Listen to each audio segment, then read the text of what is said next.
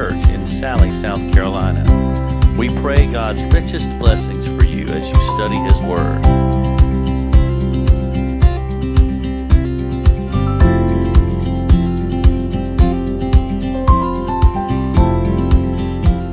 Well, good morning, Berlin. What a pleasure to be here with you this morning. And, I have to say, you worried me a little bit because I spoke here some time ago. And I'm used to the fact that after I speak, sometimes I don't get invited back. So it had been a long time. And so thank you for having me back. I appreciate that so much. I think most of you guys are aware that deer season is upon us. And I love the story about the doctor, the lawyer, and the preacher were buddies, and they'd gone deer hunting together. So they're in the woods, and it's about dark, so they're getting ready to come out, and so they all kind of gathered together. And while they gathered together, a trophy buck walked right out in front of them.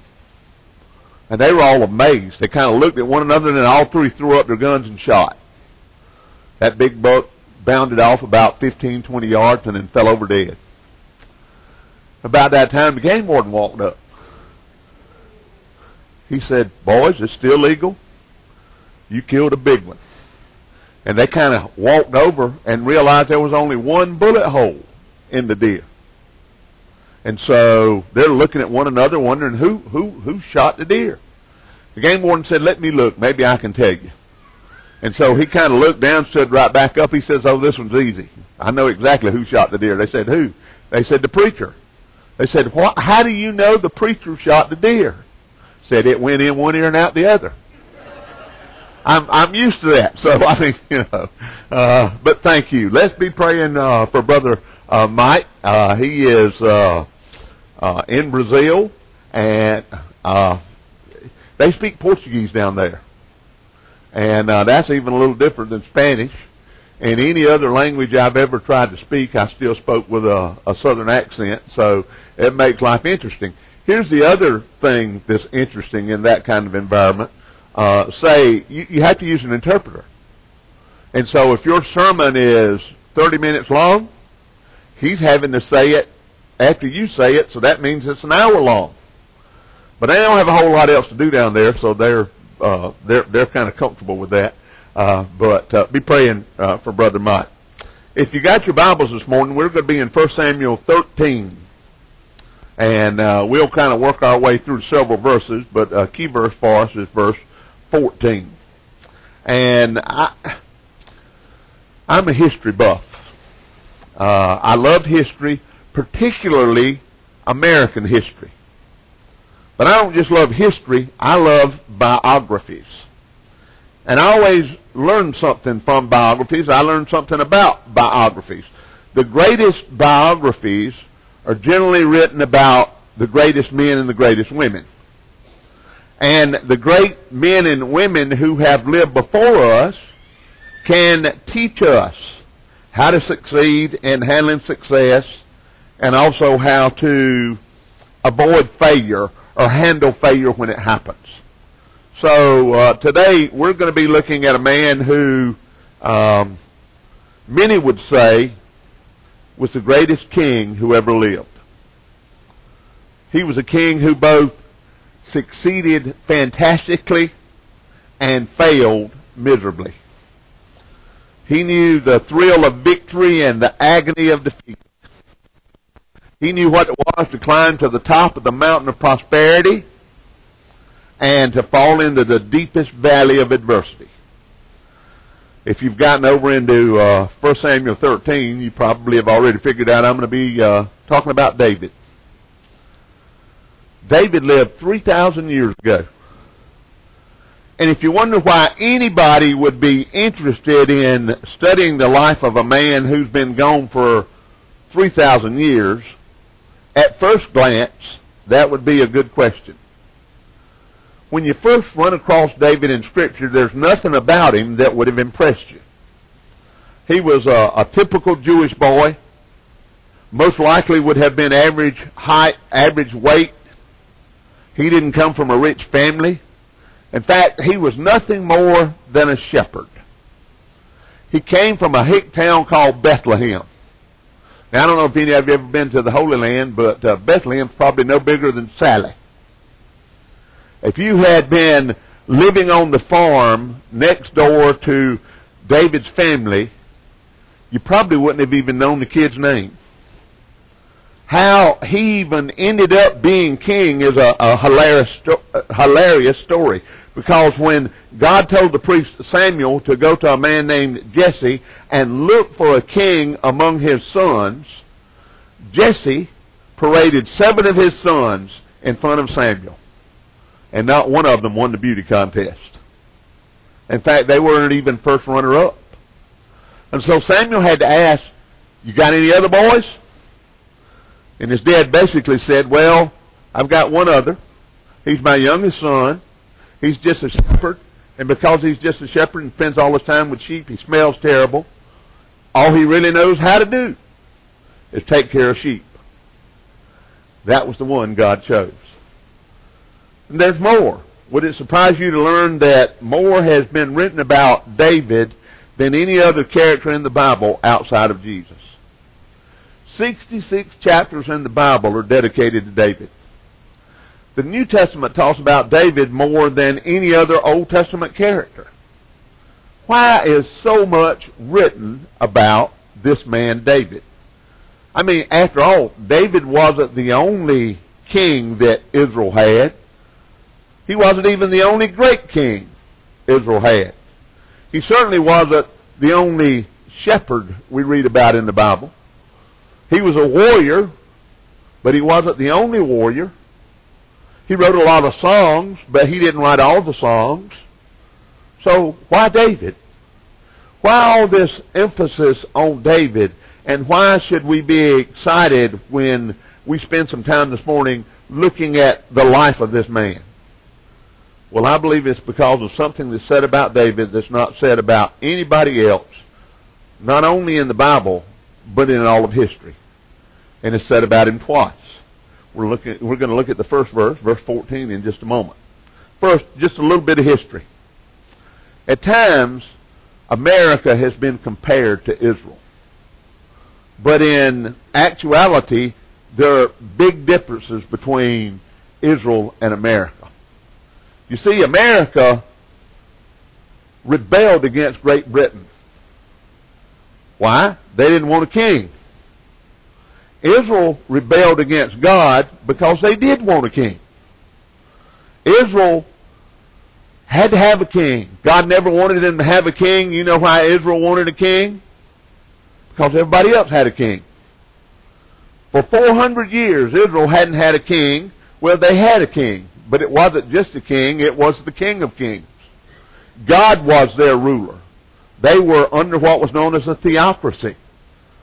And then that's where Israel and America are different. America didn't want to be like Great Britain. America didn't want to be like France or any of the other nations of the world. They didn't want a king. Israel wanted a king. Every other nation had a king.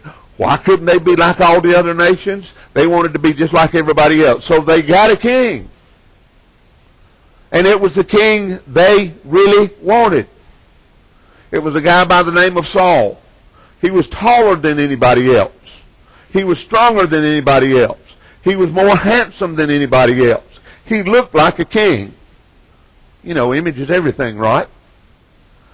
But they chose image over integrity. They chose charisma over character. They chose appearance over substance. See, what was on the outside of Saul wasn't what was on the inside. They chose the cover rather than the book. But we all know God doesn't look at others the way we look at others. He doesn't evaluate others the way we do. He doesn't accuse others the way we do. God is now telling Saul in verse 14 of 1 Samuel 13 why he no longer is going to be king. And this is what he says. He says, "But now your kingdom will not endure. The Lord has sought out a man after his own heart and appointed him ruler of his people because you have not kept the Lord's command. Now, I don't know about you, but I want to know everything I can learn, everything I can find out about a man who was called after God's own heart. To know the man who was the heartthrob of God. How many times have you ever found yourself in the wrong place, in the wrong situation, in the wrong position? Some of you might be there right now. And if we'll be honest with ourselves, 99.99% of the time, the reason why we end up in the wrong place, in the wrong situation, in the wrong condition, is because we're following the wrong thing. Kind of sounds like America right now, doesn't it? So how do you think your life would be different? How do you think your life would be better if every day your number one goal was to go after not success, not fame, not fortune, but to go after God's own heart? Because when you're following God's heart, you'll always end up in the right place. You'll always be in the right situation, in the right condition. And so that leads me to ask a question. What was it about David that made him a man after God's own heart? And if there are things we can see that made him a man after God's own heart, are those things also true and they'll make us people after God's own heart? I think so. Here's the first thing. If you're going to be a person after God's own heart, you have to walk with God faithfully. When you are after God's heart, you have to have a heart for God. When you have a heart for God, you will have a walk with God. And there are two things that are true. Two things that have to be true if you're going to walk with God, and they were true about David. Here's the first thing. If you're going to walk with God faithfully, you have got to love God's Word. David loved God's law. He loved God's Word. Out of the 150 Psalms in the Bible, David wrote over half of them. And many of them are talking about his love for God's Word. David loved God's Word, even when God's Word condemned him. He loved God's law, even when he was confronted with having broken that law. And the reason it's so important that we love God's Word is because when we do, it will always keep God where He belongs. And it'll keep you where you belong. You see, even before David became king, when he was a shepherd, he always knew who the shepherd really was. And that's why he would write those words, "The Lord is my shepherd." And when he became king, he knew how he became king. He knew who the real king was. And he never let the crown that he wore, or the kingdom he ruled, or the enemies that he conquered go to his head. He knew that without God, he would still have been a shepherd. He knew that without God, Goliath would have eaten his lunch. He knew that without God, that bear and lion that he talked about killing would have killed him. So if you're going to walk with God, if you're going to be a person after God's own heart, you're going to love His Word. But you won't just love His Word. Here's the second thing you have to do. You'll live God's Word.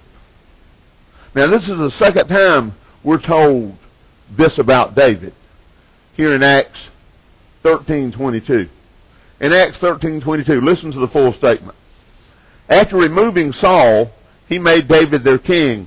God testified concerning him, "I have found David, son of Jesse, a man after God's own heart. He will do everything I want him to do." Now, David wasn't the only Jew who knew the law. He wasn't the only one who respected the law, revered the law, loved the law. What was it that made David a cut above everyone else? It was the way his heart was pointed towards God. He had one major desire, and that was to follow God's will and do everything God wanted him to do. Sure, there were times he got off that path, but he always came back. See, if you love God, you're going to love God's law. And when you love God's law is going to be in your heart. And when God's law is in your heart, his love will capture your heart. And when God's love captures your heart, you want to live out God's law that he's put in your heart. One of my favorite verses in Scripture is found in Isaiah 48, where it says, the grass withers and the flowers fail, but the word of our God endures forever. When you have a heart for God, when you're after God's heart, what burdens him burdens you. What delights him delights you. What's important to him is important to you. When he says go, you go. When he says stop, you stop. When he says speak, you speak. When he says change, you change. And I know how it is about change. The only person I've ever known who was really excited about change was a baby with a wet diaper. We don't like it, but when God says do it, we do it. I want to share something with you about this book we call the Bible. And if you don't remember anything else, don't forget this. See, this book is not just a book to be read, even though you ought to read it. It's not a book just to be explained, just to be memorized. It's not a book even just to be believed. This is a book to be obeyed. And there are times when we have to do certain things that don't make sense to us. The story was told about a young man being in the Marine Corps. And you know, the Marines have a reputation for how they train their soldiers. And this new recruit was kind of struggling about the way he was being trained. He was just frustrated because the drill instructor had an obsession about doing just the little things right. For example, when you held your tray in the food line, every man was forced to hold his hands in a certain position. They were required to have their right hand on the bottom corner and their left hand on the top corner and hold their tray flat against their chest until it was time to put food in it. And if they failed to hold that tray exactly as they were instructed to hold the tray, they were verbally chastised, pulled out of the line, and made to do push-ups. He was thinking to himself, I'm just standing in line to get some food. Why does it matter how I hold my tray? Later on, when he took his first weapon, he was amazed to see how he was instructed to hold his rifle. Whether he was running or marching, it was just like he was told to hold his food tray. See, what seemed like something small, what seemed like something insignificant, could actually turn out to save his life. Now, I know I date myself when I use certain illustrations, but did any of you remember the Karate Kid movies? You remember Mr. Miyagi? Wax on, wax off. See, he didn't understand when he was doing that. He thought he was just, he just thought he was working. You know, paint the fence, sand the floor.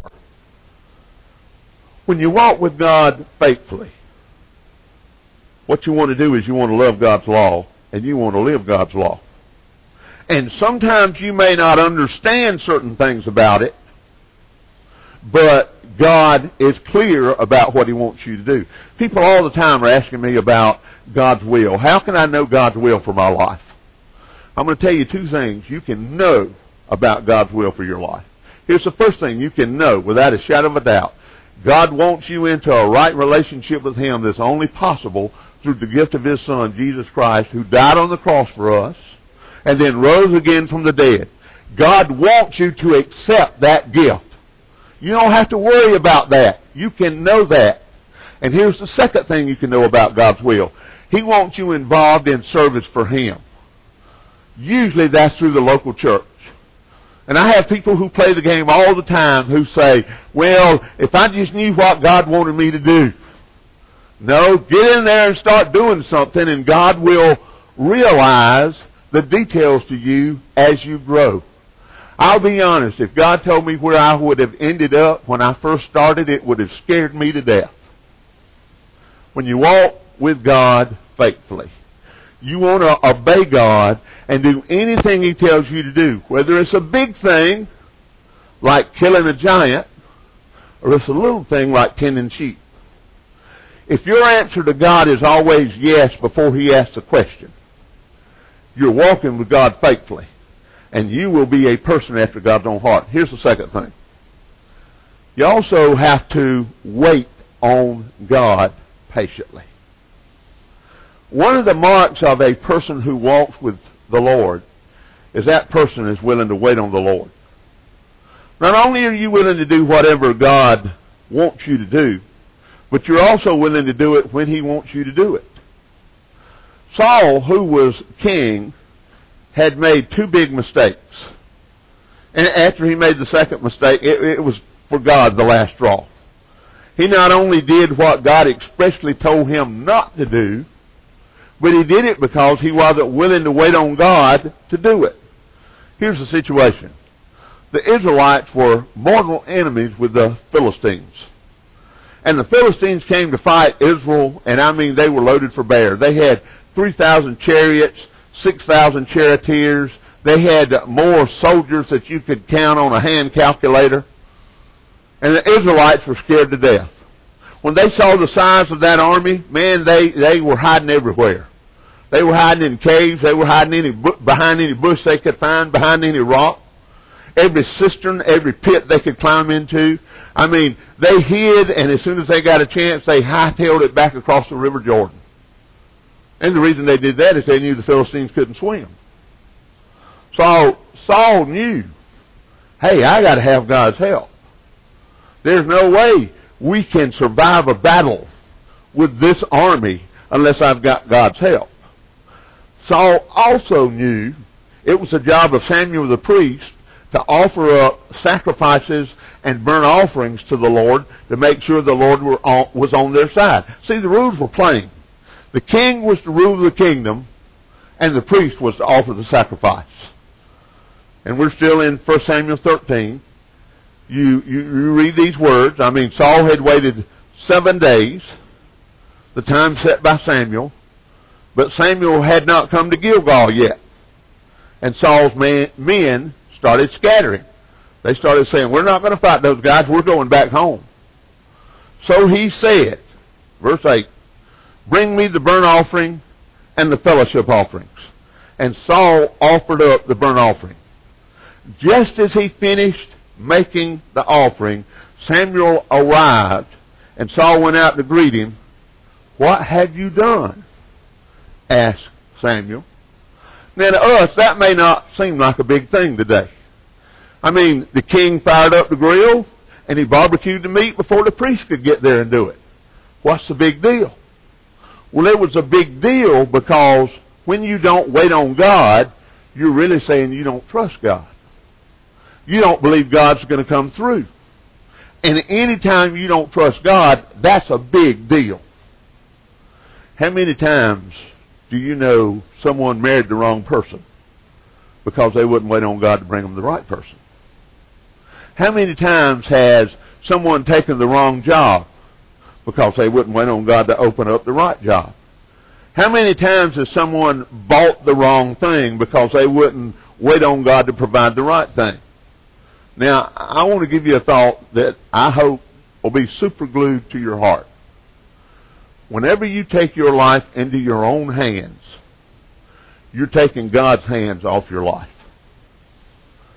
You see, if what God did, if what Saul did was to come before the court of the law today, what Saul did wouldn't have been declared illegal. It wouldn't have even been declared unethical. But all Saul did was make his own personal declaration of independence from God.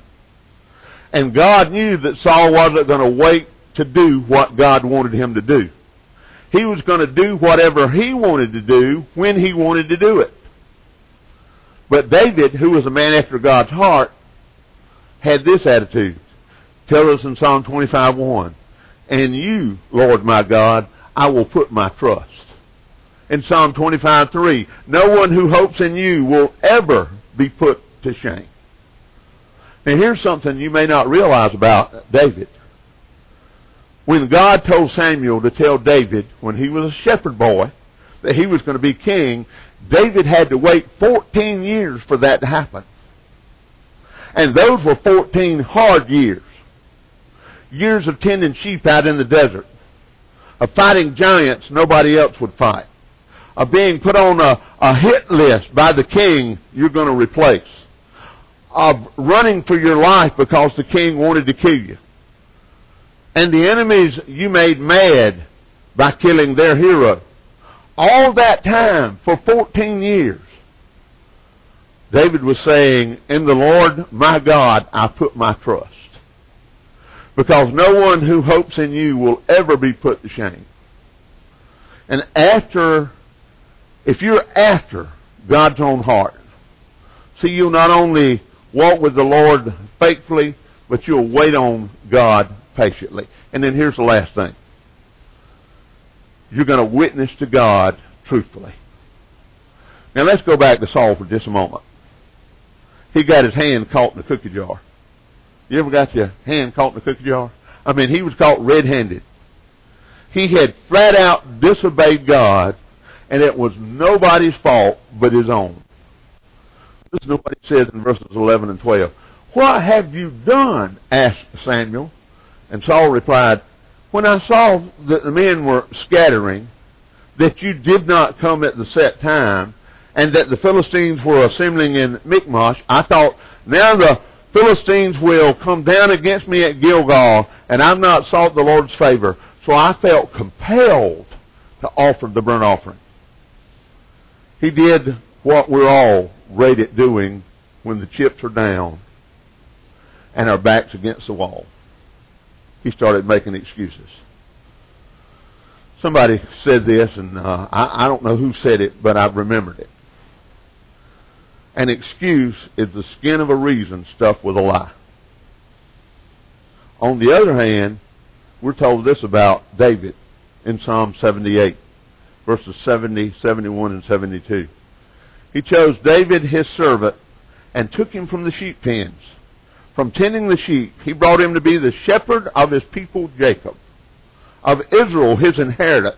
And David shepherded them with integrity of heart, and with skillful hands he led them. And you hear the magic word there, at least it's a magic word for me. It's the word integrity. There's far too little integrity in the world these days. And that word integrity literally means complete, whole, innocent. See, it's what you are when nobody's looking. It's telling the truth when everybody else lies. I want you to remember this. You can't fake it with God. And when you are someone after God's heart, you're going to always witness to God truthfully. If you fall, you won't blame somebody for tripping you.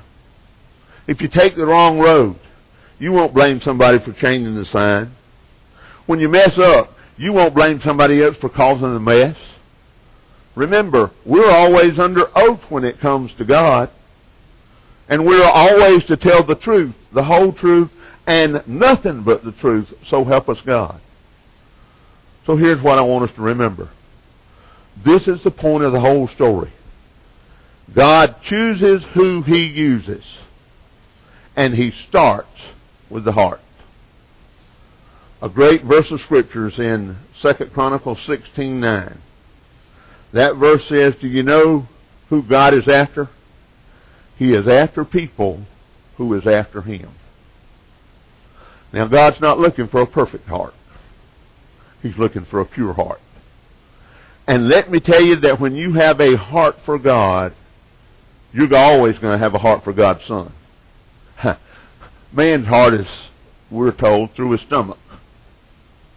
The way to God's heart is through His Son. And God is willing to make a king out of any man and a queen out of any woman who will put their trust in the King of Kings as their Lord and Savior. Let me share a story with you that to me, is an amazing story. It's a true story. It's one of the most amazing true stories I've ever come across. It took place in New York City. At 6 minutes to 6 p.m., John Blanford is standing in Grand Central Station. His heart is racing because in the next 6 brief minutes, he's going to meet the woman who captured his heart. Now, the interesting thing is he'd never seen her. He never actually heard her voice. He'd never spoken to her. John Bradford was in the military, and right before he was to be shipped overseas, he went to the library and checked out a book. And in that book, he saw the book was littered with personal notes. And those notes just kind of captured his heart. And he found out the name of the lady who had the book before him was a lady by the name of Hollis Manel. You remember when you used to go to the library and check out a book, you had to write your name on a card? That's how he got her name. And then he did a little bit of searching, and he found her address. I mean, he had to find this woman whose words were so attractive to him. He found it so attractive. So he got her address, but he didn't get her address before he got shipped overseas. And so he got her address, and he started writing her. And he would write her, and she would respond. For the next 13 months while he was overseas, they corresponded back and forth. For the whole 13 months, she refused his request to send a photograph of herself. She says, if your feeling has any basis for reality at all, what I look like won't matter. And when you come to New York, then you can see me, and then you can make your decision. And remember, both of us are free to stop or go, whichever we choose. So they'd agreed, the meeting place, Grand Central Station, 6 o'clock. And the way that she was going to be identified to him was she would have a red rose on her lapel. At 1 minute to 6, he sees this beautiful woman moving towards him. And his heart just leaped. I mean, she was young. She was slender. She had blonde hair, blue eyes. She was just gorgeous. But he noticed she wasn't wearing a red rose. She got right up side of him and smiled and said, "Going my way, soldier?" And he took one step closer towards her and noticed over her shoulder, Hollis Manel was just a few feet behind this beautiful lady. Now, she was wearing a red rose on her lapel. She was well into her 40s. She already had a lot of gray hair. She was overweight. I can relate to this because my mom always fussed about this. She had thick ankles who were tucked over low-heeled shoes. And so, as he's looking at Hollis Manel, the beautiful young lady walked away, and Bradford felt like he was being torn in two. On the other hand, he wanted to follow that beautiful lady, yes, but on the other hand, it was the words of this unattractive woman who'd so completely captured his heart. So he gripped a copy of the book. He'd gone back to the library and got it again. That was how he would identify himself to her. And he realized, probably what I share with this woman may not be what I would share with that beautiful lady who just walked by. But it would be special.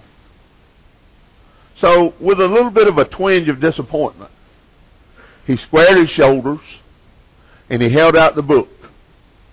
He says, "I'm Lieutenant John Blanford, and you're Mrs. Manel. I'm so glad to meet you. May I take you to dinner?" And the woman smiled at him and said, "Son, I don't know what this is all about, but the young lady who just walked by you begged me to wear this red rose on my coat. And she said if she asked me to go with you, I should tell you she's waiting for you in the restaurant across the street.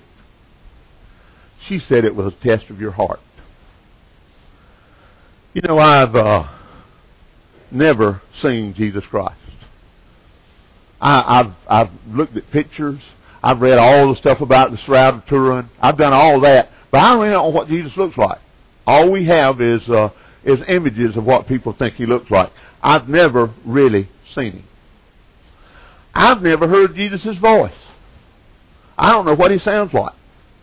Now, I have had times where his presence is so strong with me that his impression upon my life has been verbal, but I didn't hear a voice. I just knew it was God talking to me. So I've never seen him. I don't know what he sounds like. I have no idea what he looked like when he was here on earth. I'm not sure what he really looks like in heaven. But I do know this. I've seen enough, I've heard enough, and I know enough to love him with all of my heart. And when I pray, I'm praying to the one that I love with all of my heart. And I believe if you have that same unction, that same desire, that makes you a person after God's own heart, just like David was. Are you that person after God's own heart today? Are you God's heartthrob? Because more than anything else, you're going to walk with God faithfully. You're going to wait on him patiently. And you're going to witness to him truthfully. Our hymn of decision, our hymn of invitation this morning is hymn 450. I need thee every hour. That kind of sums up the person who's a person after God's own heart. As someone who realizes I need him every hour. I need him every minute. I need him every second. And if you're here today, praise God for that wonderful fact that he's always there for you. And if you're here today and you realize, no, I'm not there, but I want to be, this invitation time's for you. And you can make that decision right where you stand as we get ready to sing. Or if you want me to come pray with you about that or anything else. If you realize that you can't be a person after God's own heart because you haven't given your heart to Jesus, that's where it starts. God brought you here today so you can make that decision. Let's stand and sing.